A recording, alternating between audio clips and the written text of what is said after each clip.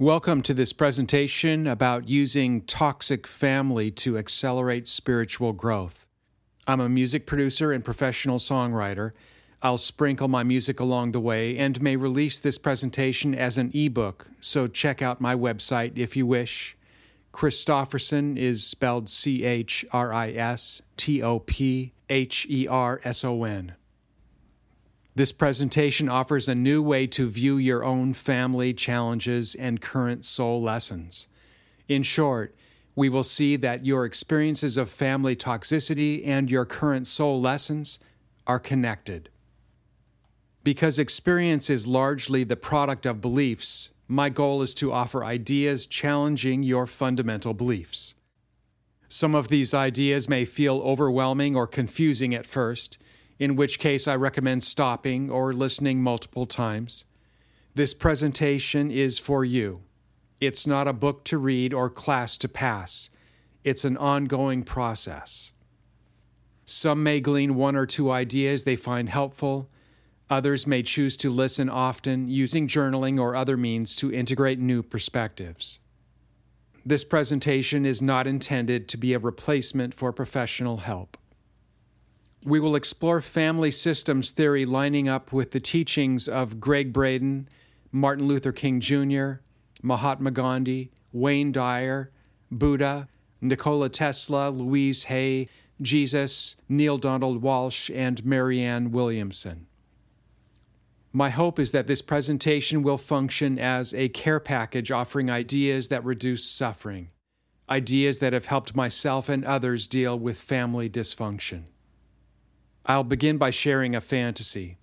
I imagine that I'm able to magically make life stop so that I have a timeout, like in the movies when time stops and every movement is frozen in place.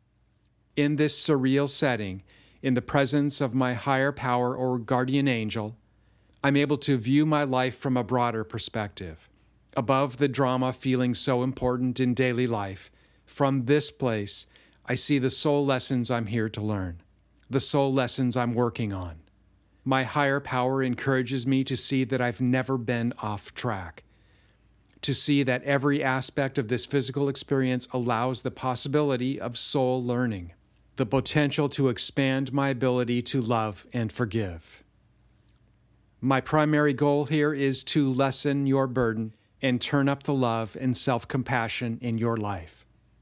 It is said that we carry family within us, and I'd like to share a story illustrating this point. A spiritual master whose teachings were celebrated by many books arrived from India at a major city in the U.S. He was warmly greeted by a large crowd of followers, journalists, and spiritual seekers. There was laughter, hugging, and a spirit of playfulness in the air. The master kissed babies and gave a contemporaneous talk about unconditional love and forgiveness. At the conclusion of the event, a single question extinguished the light from the master's face. He was asked about his parents. Eyes welling with tears, he whispered, "I cannot yet talk about my family." We do carry family inside us. For this reason, the pain of unhealed wounds is never far from where we are. It might be a good idea to take inventory of your own attempted strategies to resolve toxic family challenges. It might look a little like this. You've tried ignoring abusive behaviors, you've tried being diplomatic, you've tried going along to get along, and you've tried reasoning with this person or these people. You've recommended professional help and pretended the pain isn't real. These strategies are about vibrationally lowering your energy to fit into a system of values and behaviors rooted in guilt, anger, and fear. In other words, these are strategies requiring that you set aside your own needs.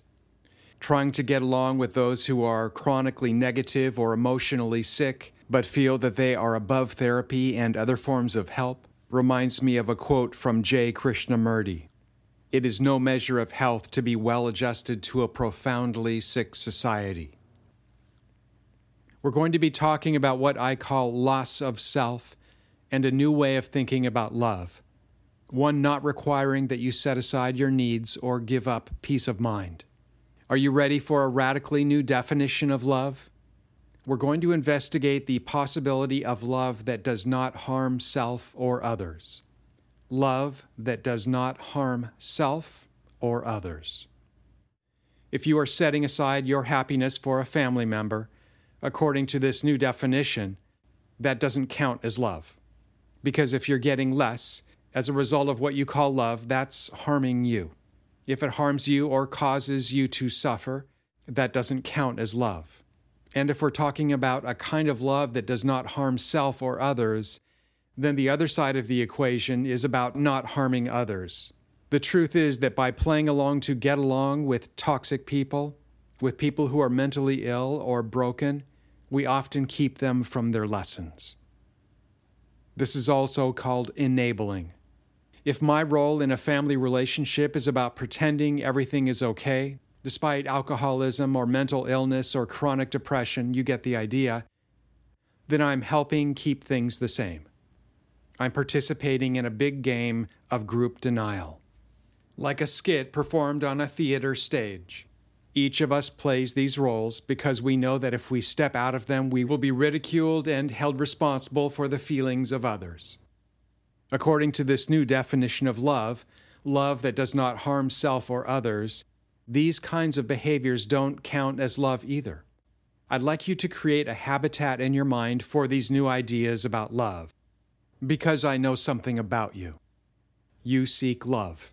I know this not because I'm smart, but because I know every heart seeks love. Before conditioning, before parental role modeling, before social programming and what we call education, you seek love, and the highest version of you is love. Not needing others to change, not needing to get anything from other people, not needing to hoard or be perceived in special ways. A central theme in this presentation will be the idea that we are spiritual beings having a physical experience.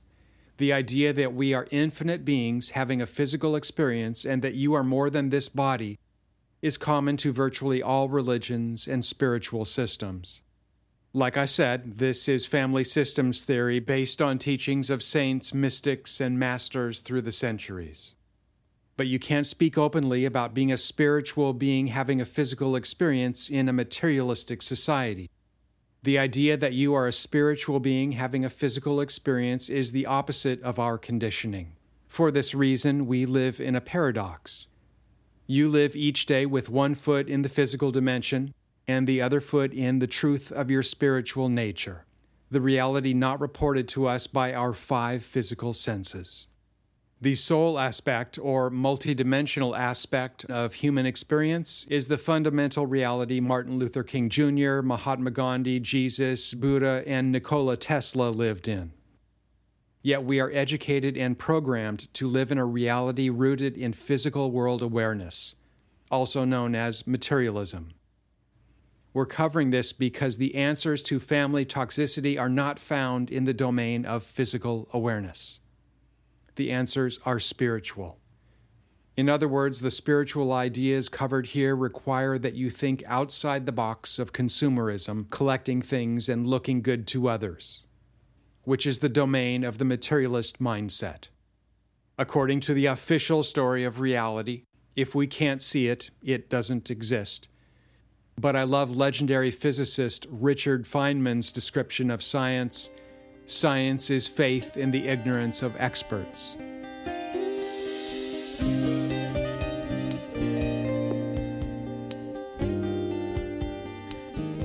The ideas presented here mark a departure from the materialist worldview. For example, I believe we experience these physical lives to deepen our ability to love. I believe each physical life contains key events taking us out of our comfort zone and providing opportunities for spiritual growth. In many cases, our most powerful experiences occur in our growing up years and family. In this way, we all have quite a bit in common. We carry unhealed wounds connected to our growing up years, connected to our family of origin. Aspects of our lives connected to profound spiritual learning that we call dad or lack of dad, mom or lack of mom, sisters, brothers, exes, uncles, and so on. So let's talk about how we are typically conditioned to handle conflict. Our materialist worldview teaches us to resolve conflict with labeling, blame, scapegoating, violence, revenge, and attack.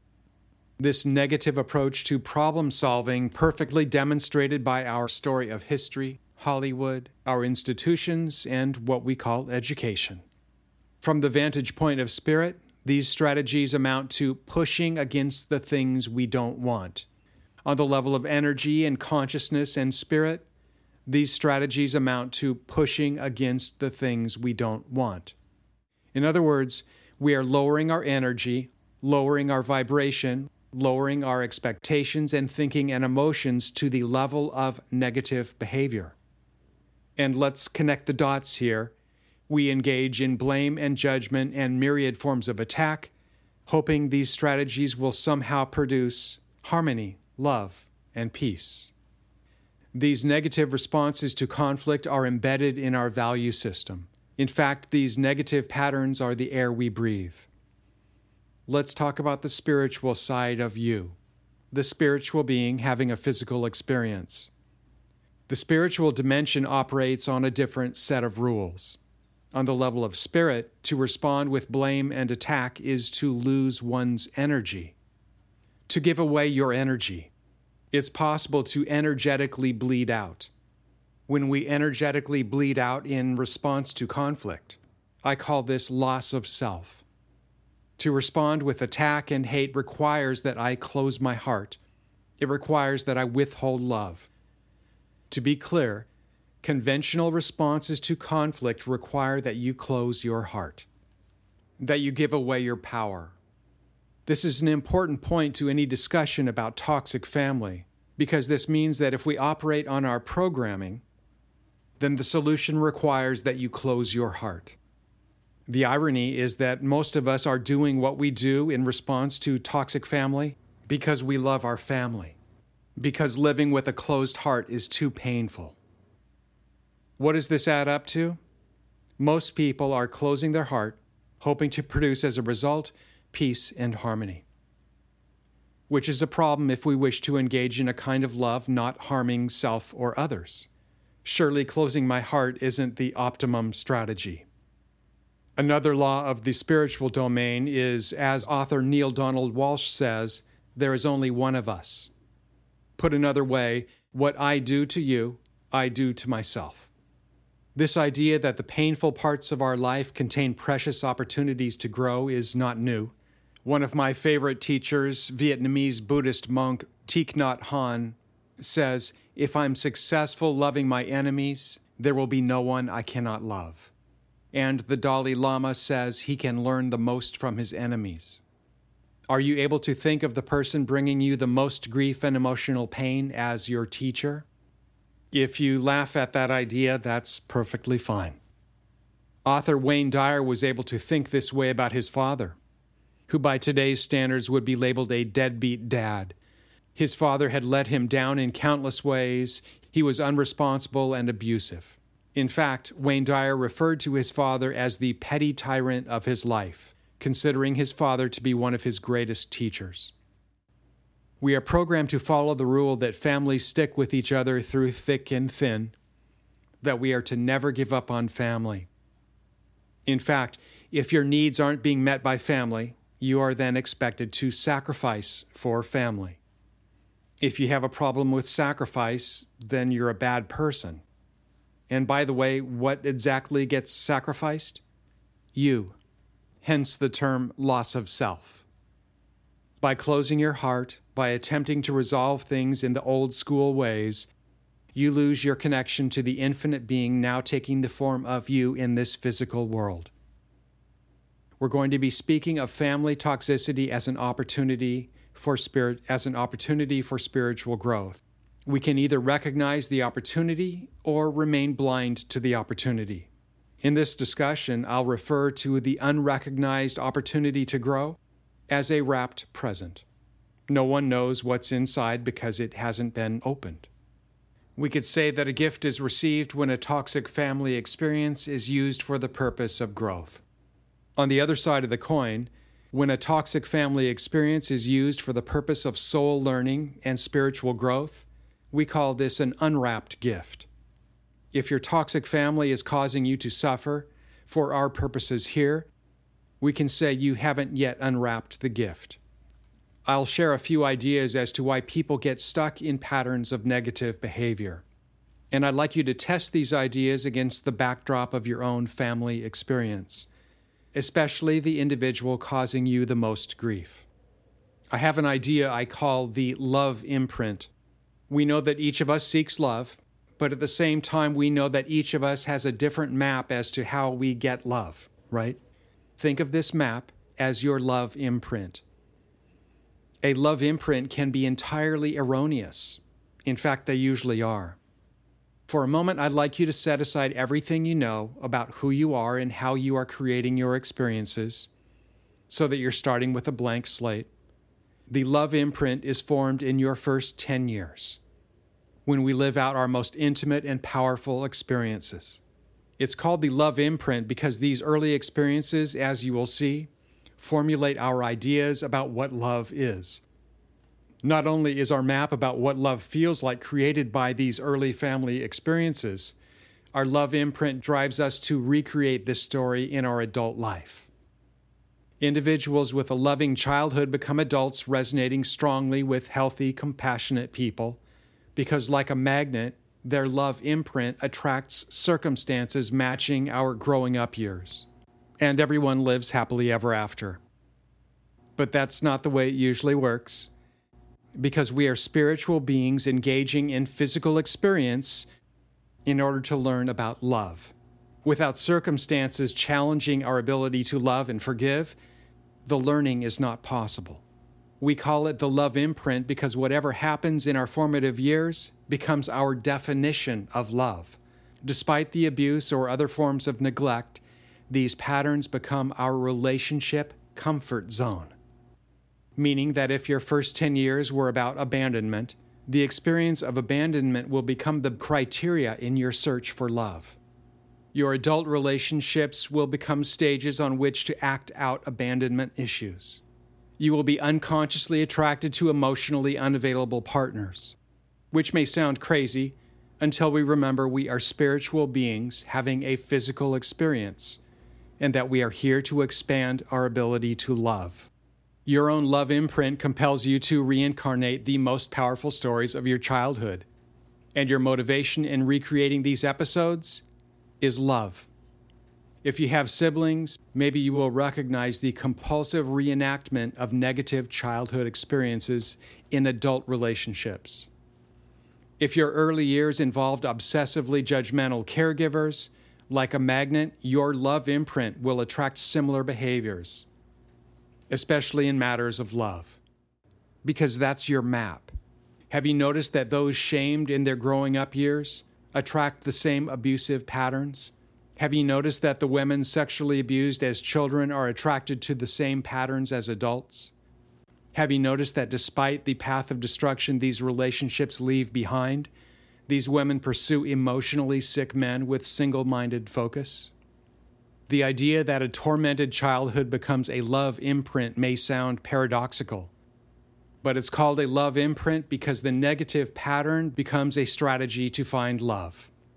The power of the love imprint to recreate unhealed childhood trauma is as strong as any narcotic. Hopefully, the love imprint gives you a new way to view dysfunctional family.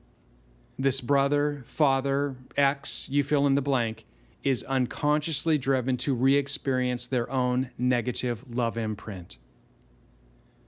For now, park the love imprint idea in your consciousness as we cover another idea key to this presentation. We've introduced the idea that family toxicity can serve as a powerful teacher. For this reason, we've referred to unlearned lessons as wrapped gifts. When a situation is nothing more than a thorn in your side, the gift remains wrapped. The opportunity for spiritual growth is not yet integrated. Another idea is that as a spiritual being having a physical experience, you must understand another spiritual law. You don't graduate to the next level until you complete your current lesson. In schools, students aren't allowed to walk out of classrooms if they don't like the lesson, right? It's the same with the soul lessons you are here to learn. Put it this way. As a spiritual being, the stage has been set for your soul lessons. They are usually connected to your unhealed childhood experiences.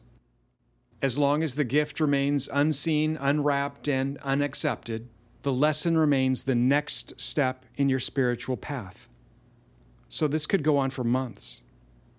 This could go on for decades. And it can go on for a lifetime with a single lesson as the next step in front of us, until you integrate the learning. A Course in Miracles tells us everything is either love or a call for love. The toxic family patterns you endure are a call for love. That's one of the many ways lack of love is expressed in the physical dimension. The family abuse you have endured can serve as source material for a lifetime of victim stories, or you can accept the gift and view the negative pattern as a call for love. Now, if you're thinking, I don't want to love my Satan-possessed father who ruined my life, that's understandable. Because the love we're talking about isn't about apologizing or going along to get along. We're talking about self-love, self-compassion, taking care of your part of the garden. For starters, letting go of the story that perpetuates your suffering, the thoughts and feelings making inner peace impossible. We're going to be talking about your perception and your inner landscape, your thoughts and feelings as they relate to toxic family.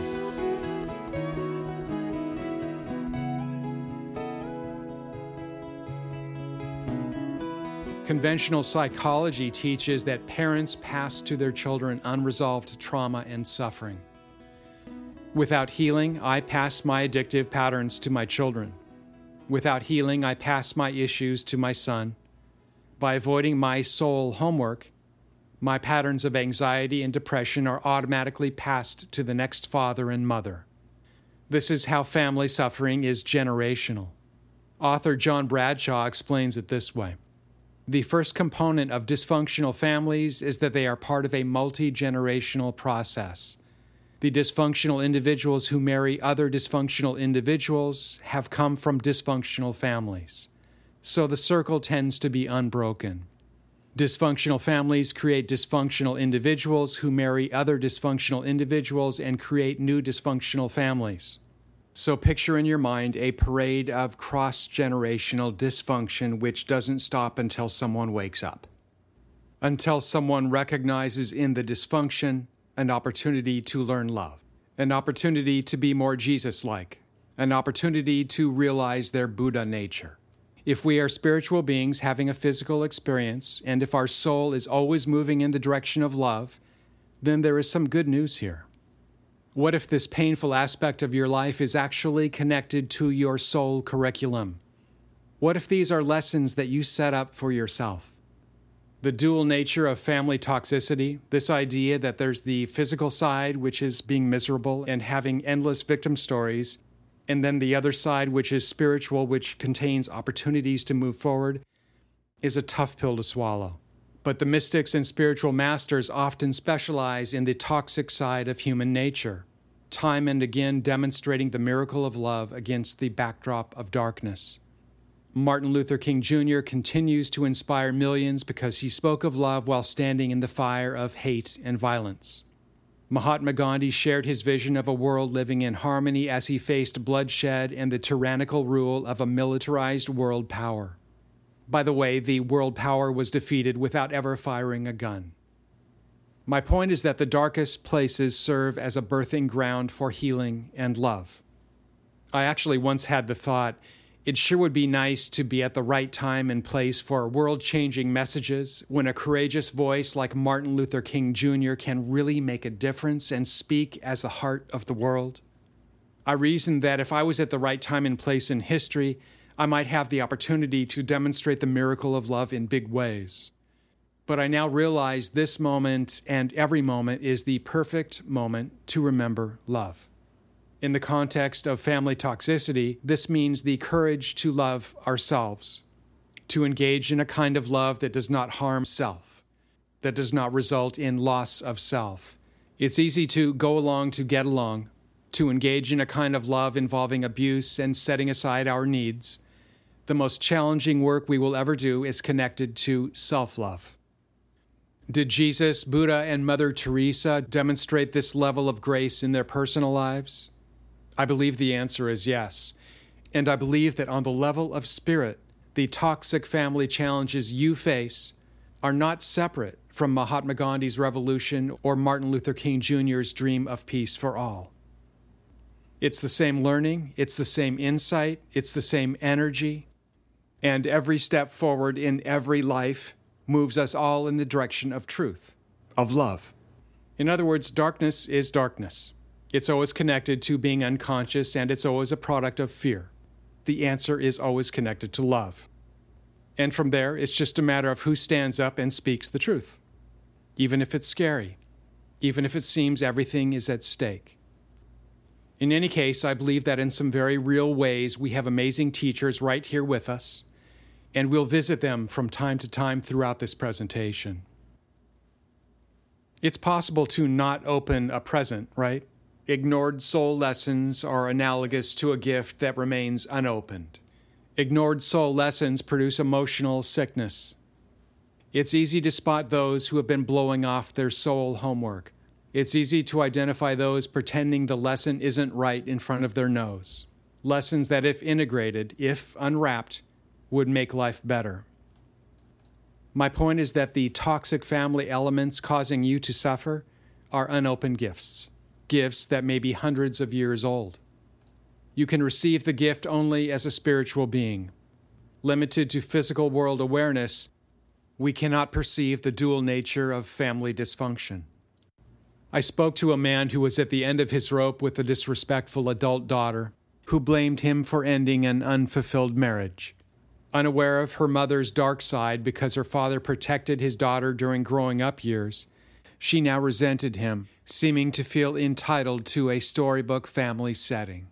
After years of being scapegoated and being made to feel guilty, the father set a new boundary. He communicated in no uncertain terms that he was no longer his daughter's doormat. He had fallen into the trap of love that harms self. Of course, setting a new boundary was excruciatingly difficult because he worried that she might do something irrational or destructive, perhaps even hurting herself. We can see that for all those years, he wasn't engaged in the kind of love we've been talking about. But by taking a look at the other side of this relationship, we see that by allowing his daughter to mistreat him, he was helping her daughter ignore her own homework. Can you see that by tolerating the abuse, he prevented his daughter from growing? Can you see that by tolerating the abuse, he had prevented his daughter from opening the gift? By rising to the occasion and responding to family drama by opening the gift, he created the opportunity for his daughter to do the same, and the opportunity to move in the direction of love. You've probably heard of the ripple effect, the idea that one small action triggers a multitude of effects in all directions. Let's take a look at the ripple effect of the father's courageous act of self-love. Who stands to gain as a result of this father unwrapping his gift? The father certainly benefited. He learned that beneath the busyness of his daily life, the negative relationship was exhausting. Even if she chooses to remain asleep at the wheel, ignoring the lesson in front of her, he now has more energy for his life. Lies are exhausting. I say this because on the level of spirit, to allow others to mistreat me or perceive me as guilty or defective is to engage in a lie. Aside from the many benefits to the father, let's remember that by remaining unhealed, she will pass her personal demons to her children. Is the negative behavior you experience in your own family the result of parents passing unhealed wounds to their children? And if the daughter treats her father this way, there's a strong likelihood that her friends and coworkers and partners receive the same treatment. To be clear, by unwrapping the gift of family toxicity, the father creates a space for his daughter to unwrap her gift, to shift from finger-pointing and blame to self-responsibility. Dysfunction, abuse, addictive patterns, and mental illness are passed from generation to generation until someone like you comes along. Until someone does the work and unwraps the gift, as the metaphor goes.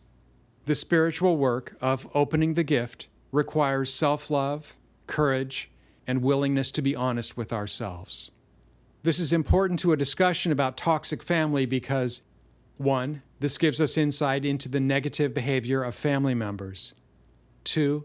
This helps us understand our own adult relationship patterns. 3. We realize toxic family members may very well be under the spell of their own negative love imprint. 4. We understand that liberation from family pain can at the same time serve as impetus for the healing of others. 5. This explains how those who are supposed to love and support us, family for example, can be abusive. They are attempting to recreate the same conditions of the initial trauma in order to heal the trauma. As you may have guessed, this presentation isn't about changing the people in your family, as much as it is about shifting perceptions and responses. In other words, you are going to unwrap the gift. Is it possible that we attempt to recreate our painful love imprint so that we have the opportunity to learn and heal? Is it possible these painful physical world events can be used to expand our ability to love rather than close our hearts?